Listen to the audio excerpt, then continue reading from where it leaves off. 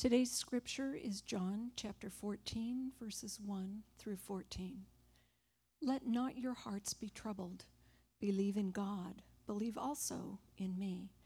In my Father's house are many rooms. If it were not so, would I have told you that I go to prepare a place for you? And if I go and prepare a place for you, I will come again and will take you to myself, that where I am, you may be also. And you know the way to where I am going. Thomas said to him, Lord, we do not know where you are going. How can we know the way? Jesus said to him, I am the way and the truth and the life. No one comes to the Father except through me. If you had known me, you would have known my Father also. From now on, you do know him and have seen him. Philip said to him, Lord, show us the Father, and it is enough for us. Jesus said to him, have I been with you so long, and you still do not know me, Philip? Whoever has seen me has seen the Father. How can you say, show us the Father? Do you not believe that I am in the Father, and the Father is in me? The words that I say to you, I do not speak on my own authority, but the Father who dwells in me does his works. Believe me that I am in the Father, and the Father is in me, or else believe on account of the works themselves. Truly, truly, I say to you, whoever believes in me will also do the works that I do, and greater works than these will he do, because I am going to the Father. Whatever you ask in my name, this I will do, that the Father may be glorified in the Son. If you ask me anything in my name, I will do it. This is the word of the Lord. Please be seated. Amen. Thank you, Joyce, and hello, everyone. It is good to see you.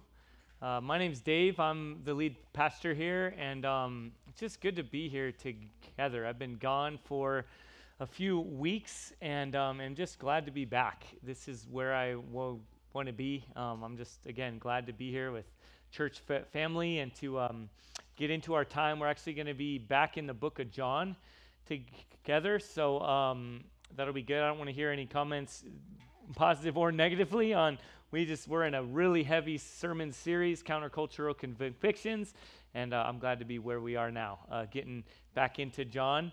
And I'm just also so thankful for our church, our pastoral team. Pastor Marcus, preached through the last 3 weeks, which were just significant, shaping sermons for us. Also, if you're new or you haven't been here in a few weeks or you forgot who I am, first of all, that's messed up.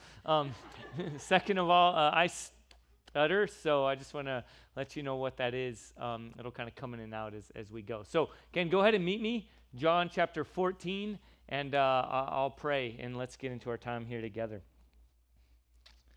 Lord, we thank you for this moment. Thank you for your word that is given to us, Lord, that you say is that though the grass withers and the flower fades, your word, the word of our God, endures forever. And Lord, we pray that that you, by your Holy Spirit, will shape us in this moment now, and wherever we are coming from, different places. It's crazy to think about how you work corporately and very specifically. And so, Lord, we are in awe and expectant for what you have in store in our time here together. In Jesus' name we pray. Amen. Well, kicking right off here, back in John chapter 14, verse 1, this is Jesus speaking, and he says, let not your hearts be troubled. Believe in God. Believe also in me. Is Jesus being dismissive here? Is Jesus being dismissive of emotions, of fears, of anxiety?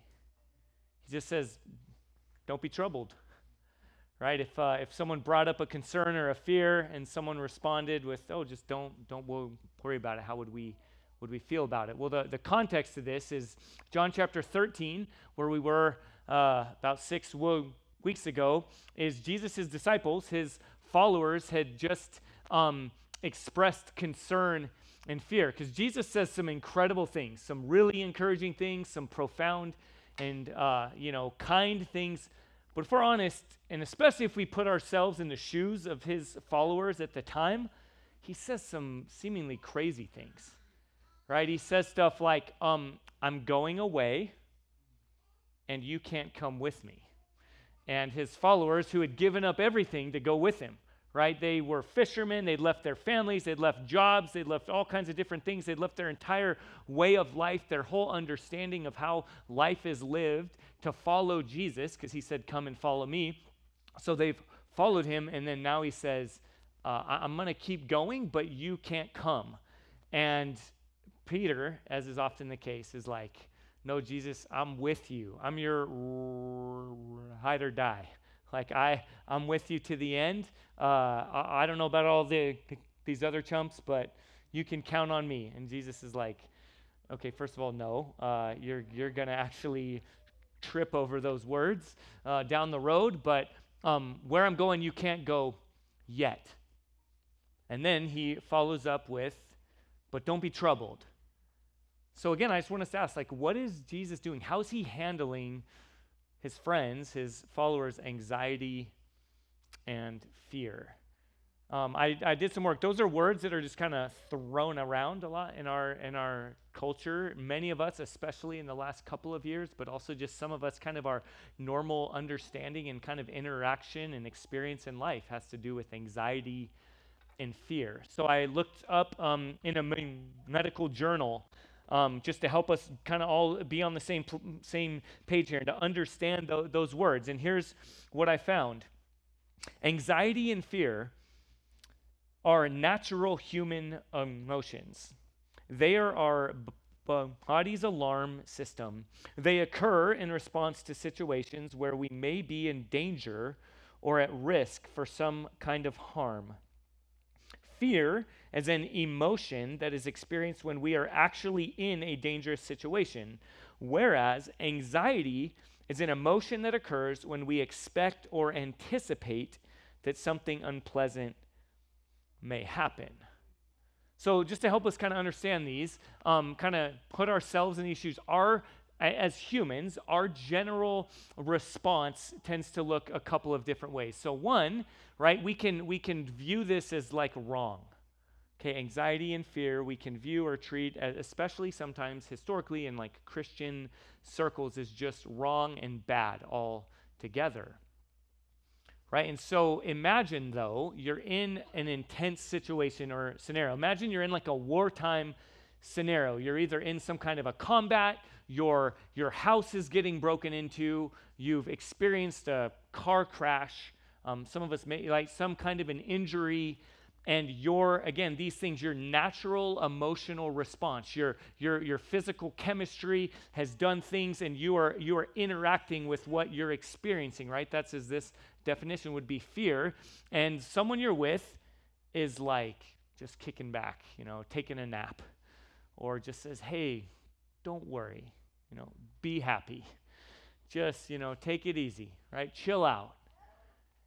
In some circumstances, that would be really unloving, really unhelpful, really unhealthy, and honestly, probably like dishonest, right? That would be like a sociopath, maybe, to be in certain circumstances to be unhealthily or unnecessarily worked up, right? That's not right. But on the flip side, especially maybe some of us parents put ourselves in these shoes where something's going on, say, I don't know, in our context, a scorpion is in the house, right? One of the kids sees a scorpion and is freaking out, and everyone's freaking out, and the dog's freaking out, and what do we do? Just calm down, right? And how helpful is that usually? It doesn't, right? We are freaking out also, but our expression of freaking out is by telling everyone else to just calm down. And what we're actually doing is just entering in to the chaos. So we tend to either be dismissive or just get sucked up in it. But Jesus is altogether different. He doesn't dismiss, and he also doesn't get caught up in. He recognizes and acknowledges and enters into anxiety and fear, but he sheds a whole new light on it. And so as he's doing this, as he says, do not be troubled. Don't let your hearts be troubled. Believe.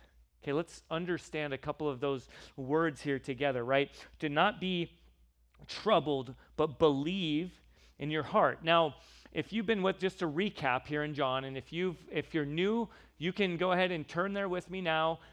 John chapter 20, verses 30 and 31 are really important verses for the entire Bible, and specifically for John. So our first sermon in this whole series in John, what feels like years ago, we were back at the vineyard. This thing called COVID was just starting, and we were kind of navigating those. And our first one was John chapter 20, because in that chapter, the author John says that the whole purpose of this book, and he's saying John, specifically what he wrote in John, but I think also in some ways the entire Bible, the whole purpose. In verse 31, this is what he says: these are written so that you may, what? Believe, so you can underline that Jesus is the Christ, the Son of God, and that by believing you may have life in his name. Now, in our day, we hear believe, right? Don't worry, be happy, just believe, right? Not helpful to tell someone who's experiencing fear or anxiety. It seems dismissive. But belief is not just intellectual assent. It's not, I need more information. The word belief is life-shaping paradigm. Okay, this is the filter through which I understand all things. It's foundational, it's fundamental. It's not just what I know, but it's what I truly in my gut. Like that language is also used there when he says in your heart, right? Back in John chapter 14, when Jesus says believe in your heart, heart isn't just have warm fuzzy feelings, right? Like the worship team was harmonizing with each other. Nice job, by the way. That sounded great. And it was beautiful, and it just sounds so neat and nice, and I'm in this warm atmosphere, and I just have that good feeling right now, and that's good. So that's going to help me not be anxious or fearful. But no, heart is, again, much more. Similar to belief, heart is what I know, what I feel, what I've experienced, what I believe to be true. Fundamentally, foundationally. Okay, something that includes but is far greater than emotions. So Jesus says, believe in your heart, right? And that by believing you may have life in his name. And then back in John chapter 14, verse 1, he says, do not be troubled. Okay, that word troubled, so we understand, is not just to be, it's to be undone. It's to be completely disoriented, all right? So like if you've ever experienced, sorry, I had this idea. There's a game that's played where you have a blindfold on and you're spun around, whether it's different ones. My mind just went back to my rugby initiation at the U of A, where this happened, and I was the only person getting initiated that wasn't drinking any alcohol, so it didn't work as well for me, but it was just all the more gross and unpleasant. But anyway, that's what came to mind. So it was like, get blindfolded, spun around, and then go do some kind of trick or something, right? Go fulfill some kind of a task. And if you've ever been in that place, when you're really disoriented like that, that's what Jesus is saying here. Do not be troubled. He's saying, pause for a moment, take stock, believe. Believe in God. Believe also in me. And then he says, because I'm going to make a place for you. And then Thomas, right, as is often the case here, Thomas in verse 5, he challenges Jesus, and he says, well, I don't know, what do you mean, how can we know the way? And then down in verses 7 through 11, Philip also, right, as we just read, kind of challenged Jesus. They're like, well, Jesus, I need a little more information, right? That, like, again, belief, I need more data. Looking at Corey here. Corey uses the word data a lot when we have good conversations. And right, I need more data. I need to understand more, and not to throw you in the bus. It's helpful. Data is helpful, and I need more information. But right now, Jesus says, no, you're not picking up what I'm throwing down. You're not picking up what I'm telling you. Okay, there's more I have in store for you that you're missing. And also, I want to pause there, because when we hear that right now, when you hear Jesus interacting with Thomas and Philip, when he says, no, you do know the way, and when he's talking to Philip, right, and when he tells Philip, no, if you know me, you know the Father, what tone are you hearing? What posture are you hearing from Jesus? My guess is for most of us, it's one of condemnation. And let me tell you, that is not Jesus. Often we speak that way to ourselves, and then we prescribe that to Jesus. In Matthew chapter 11, Jesus tells us what his posture is like, what his heart is like. He says, I'm gentle and lowly in spirit, lowly in heart. So when Jesus corrects us, it's with kindness. It is to reshape us and reorient us, but not to punish us, not to condemn us. Lord, help us never to shame us. But he says, listen, don't be troubled, not with a finger wagging, but with a compassionate heart, with hands on your shoulders. And Jesus says, but be comforted. Look to him, for he is the way, the truth, and the life. So let's kind of settle in here to verse 6, where Jesus says, I am the way and the truth and the life. No one comes to the Father except through me. So Jesus says, I am there. Again, this is just something that we need to get kind of reacquainted to John, the author here. In multiple places, this is the sixth where Jesus clearly makes a claim to be God. It's the sixth I am statement, where Jesus says, I am. And so his detractors, people who didn't like him, would hear him say that and would pick up stones. They would want to fight with him because they would say, he's claiming to be God. In our day, like in their day, it was okay to have lots of spiritual gurus, to have lots of different maybe gods or kind of demigods, as long as they're all an equal playing field and they're all kind of in the same boat and things like this. That was okay. Right? You could believe that then, just like in our day. But any kind of exclusive claim, Jesus says, I am, which is the name that God gave to Moses in the Old Testament, which I am, Yahweh is, I am who I am, or I am the one to whom you will have to give an account. Or as John Calvin explains it, the one with whom you have to relate, the one with whom you have to interact, the one. So Jesus says, I am. So he's claiming deity here, and he says, well, I am the way. That's, in that day, like in our day, not very popular, right? The meant the same thing then as it means now. The, only, exclusive. Right? He says, no one comes to the Father but through me. What do you think no one means? No one. All right, and so think of way in a couple different ways. Think of way as an access, like entry point, doorway, right? In Acts chapter 4, this is what is said. Now, this is Peter talking, and this is what he says. There is salvation in no one else, for there is no other name under heaven given among men by which we must be saved. Okay, there's an exclusivity here to Jesus. It would be unloving to say anything else, right? It's viewed as unloving, intolerant, unkind in our day. But it would be unloving if it's true. right? It would be unloving if someone said if someone asked you right now, how do I get to Canada? And you told them, well, get on I-19 South and just take it as far as you can go. It's not true. That's not going to take you to Canada, no matter how much you believe, no matter how much in that day they believed all roads led to Rome, no matter how much we want to believe that all paths lead to the same place. It's unloving if it's true that Jesus is the way and that no one comes to the Father but through him.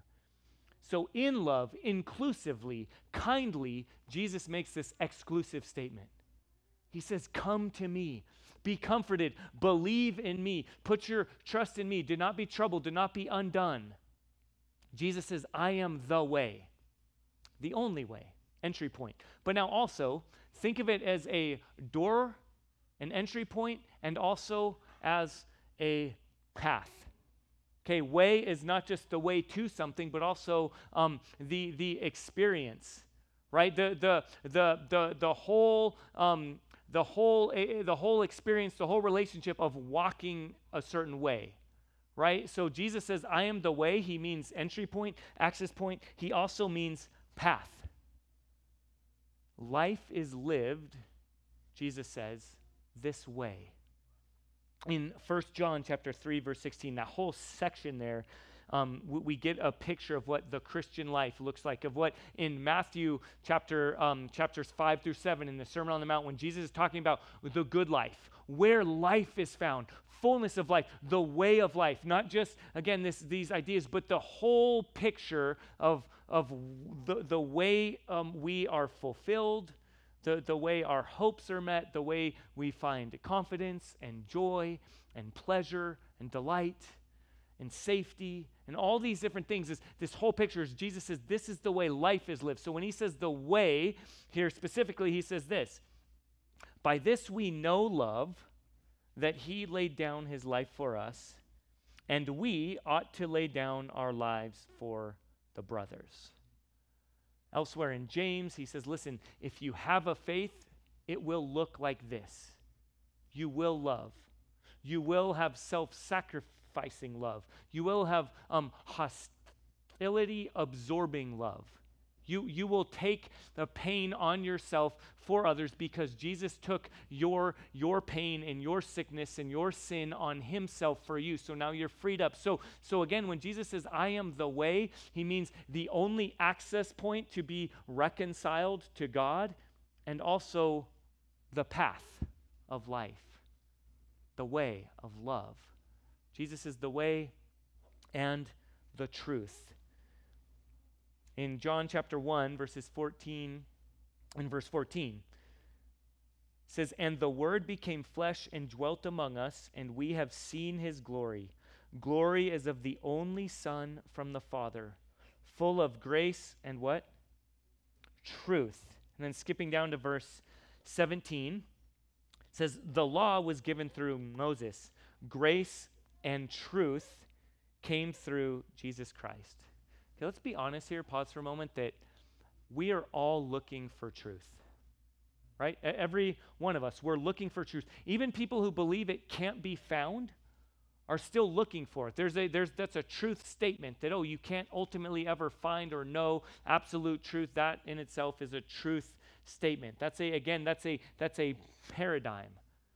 And we're all looking for it. And I think we are in some danger in our day because we think that we can look for truth everywhere, and we're offended by any kind of claim of where truth can be found, especially if there's only one place where truth can be found.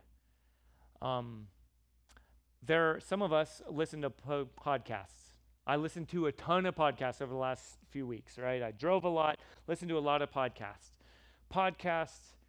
TikTok, right? There are places, and I'm not going to be, there's some really good stuff there that can be found, But some of us we think whoever it is, however winsome they are, however creative they are, however good they look on it, however many likes they got, whatever it is, that's truth. And in some cases, we listen to places that interact with truth, and what they actually are just doing is deconstructing truth.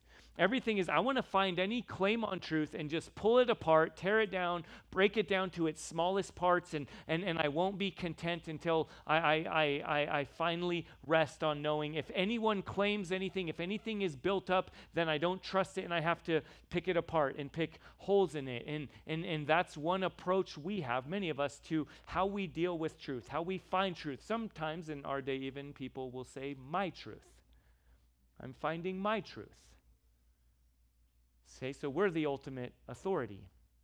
Others I think this has happened for a long time, but there's this kind of like dark web, these kind of exclusive websites and groups and places where, I find the truth. There's this subgroup right now that they have all this truth. They know information about the government and all the agendas out there and all the backstory and everything that's happening, the Illuminati, and Dan Brown was onto something and all this stuff, and there's all this information right there, and if we just have the right access and we're a part of the right groups, then we know the truth.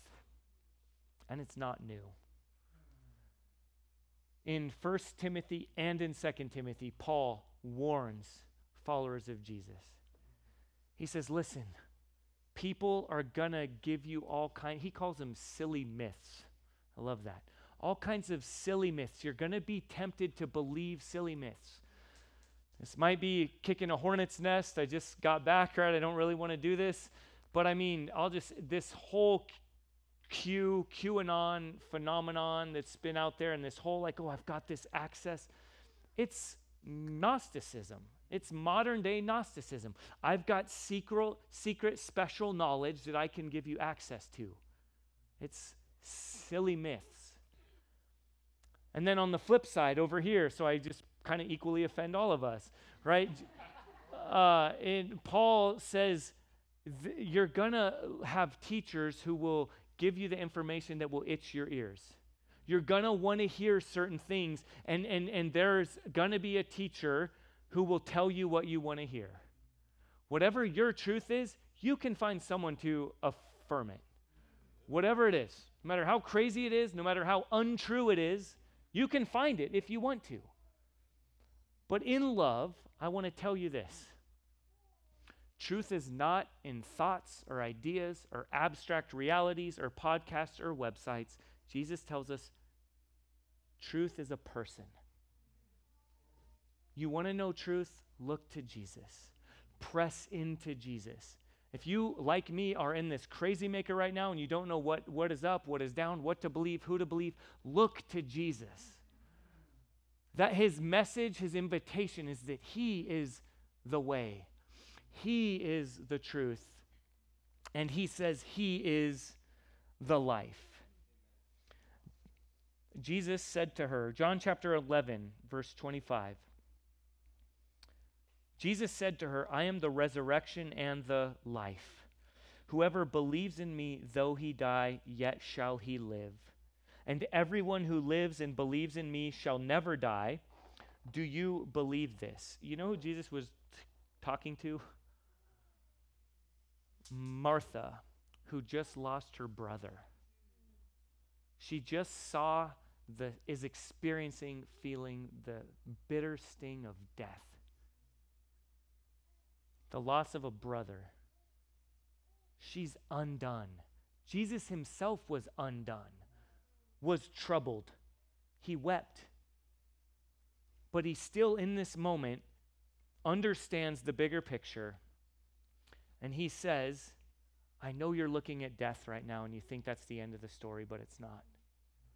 Jesus says, I am the resurrection and the life. Whoever believes in me, though he die, yet he shall live. What he's talking about right here is duration of life, is the confidence that you and I can have that through faith in Jesus, though we may die, though we will die, yet through him we will surely live. eternal life. Because Jesus died and then rose from the dead, his invitation to follow him, the call to become a Christian. If you're not a Christian here, I want to make this clear. It is come and die. It's not, hey, let me just encourage you with these things. Say this magic prayer and then you'll be fine. And no, Jesus says, come and follow me. I'm going to a cross.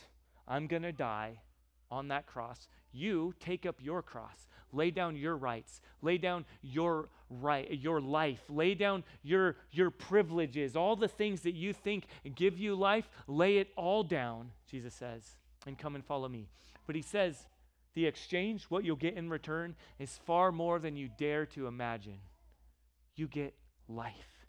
You get resurrected life. You get life that doesn't have death at the end of it. That though you will die, you will surely live. But he's not only talking about duration of life. When Jesus says, I'm the way, the truth, and the life, he's not just saying, this isn't just a get out of hell free card. This isn't just, here, say this prayer and then you can live forever. But he's also talking about quality of life. In John chapter 10, verse 10, Jesus says, I came that they may have life and have it abundantly, in the full. All that you and I are looking for in life, dreams, unmet dreams, hopes, fears, desires, longings. Jesus says all these things are found not just in experiences, not in acquiring more, but in a person, in himself. Jesus says, come to me. And in the end of this, he explains, listen, I know you're not going to understand this because you can't. In the whole next few weeks, we'll be looking at and understanding the significance of the Holy Spirit. Jesus says, the full life that I'm telling you about, that you're going to experience, that I'm calling you into, you can't fully live it out until I send the Holy Spirit. And when the Holy Spirit comes and fills you and opens your hearts, he will do far more than you can dream or dare to ask or imagine. Just for a snapshot of this, look with me in down in verse 12.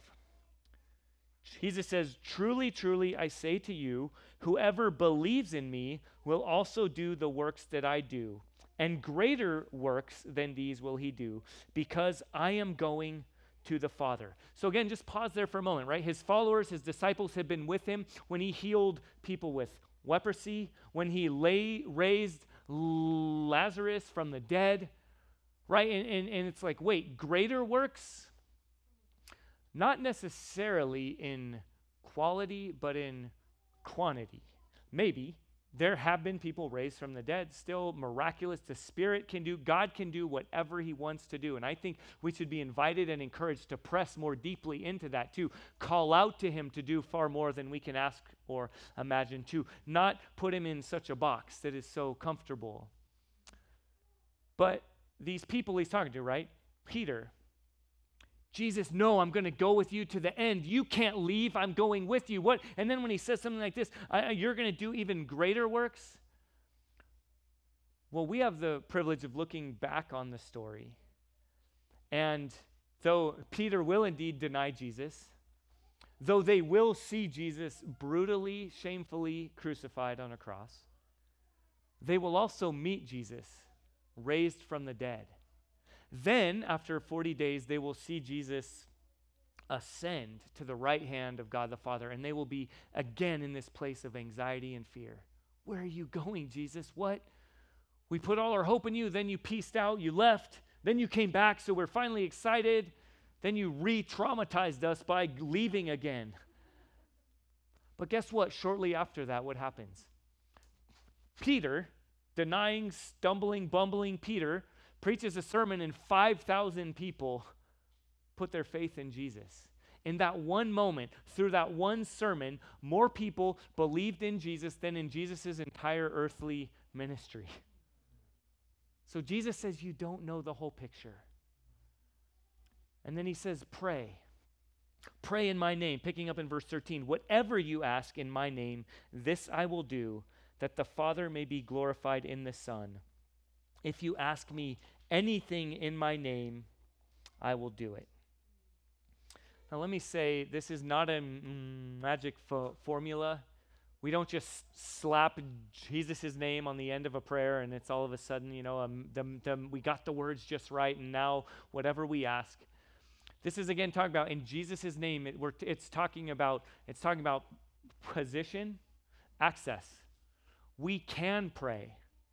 Outside of Jesus, who is the way, the truth, and the life, the Father would turn his back to us.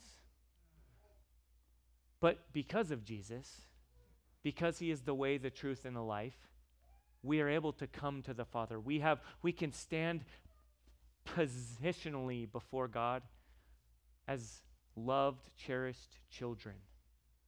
And there's power in Jesus' name. Our prayers is, even in Proverbs, it says now that the desires of our hearts are now aligned with God's, that through the Spirit whom he will send, what we desire aligns with what he desires. And over times it's this hodgepodge and mess, right, where we pray things that align with God's heart, and then sometimes unintentionally we slip stuff in there that we don't know is totally not. I have journals full of those kinds of prayers. I read back to my journals in my teen years, and some of them I'm like, oh man, wow, that was more profound than, I need to be discipled by myself then. I need to learn.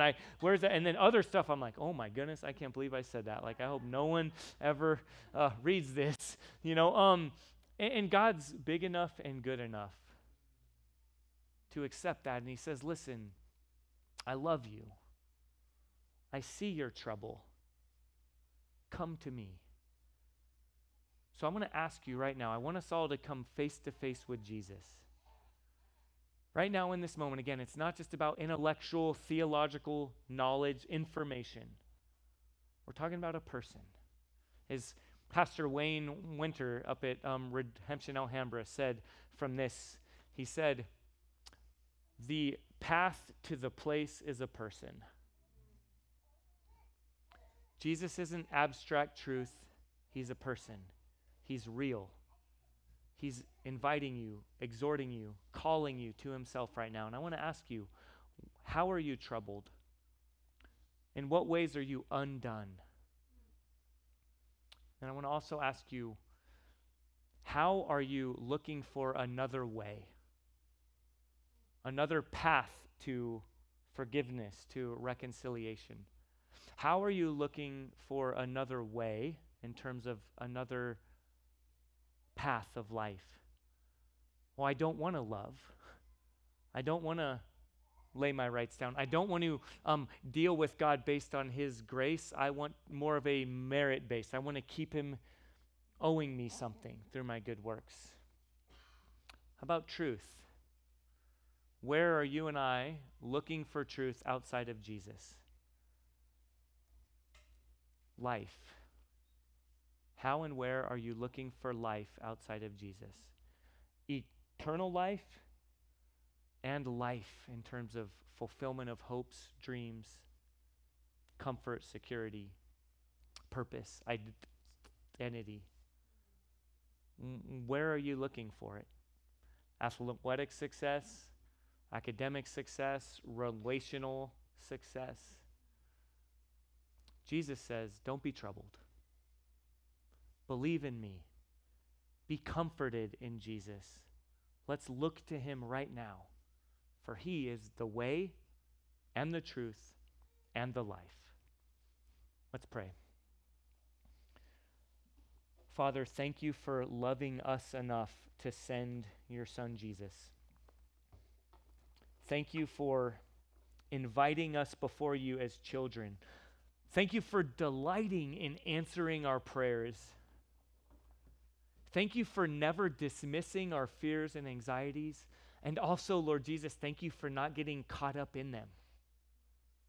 But thank you for entering into them and then calling us to turn to you, to cling to you, to be comforted by you. The way, the truth, and the life. In your name, according to your works, according to your goodness and your kindness, Lord Jesus, we pray. Amen.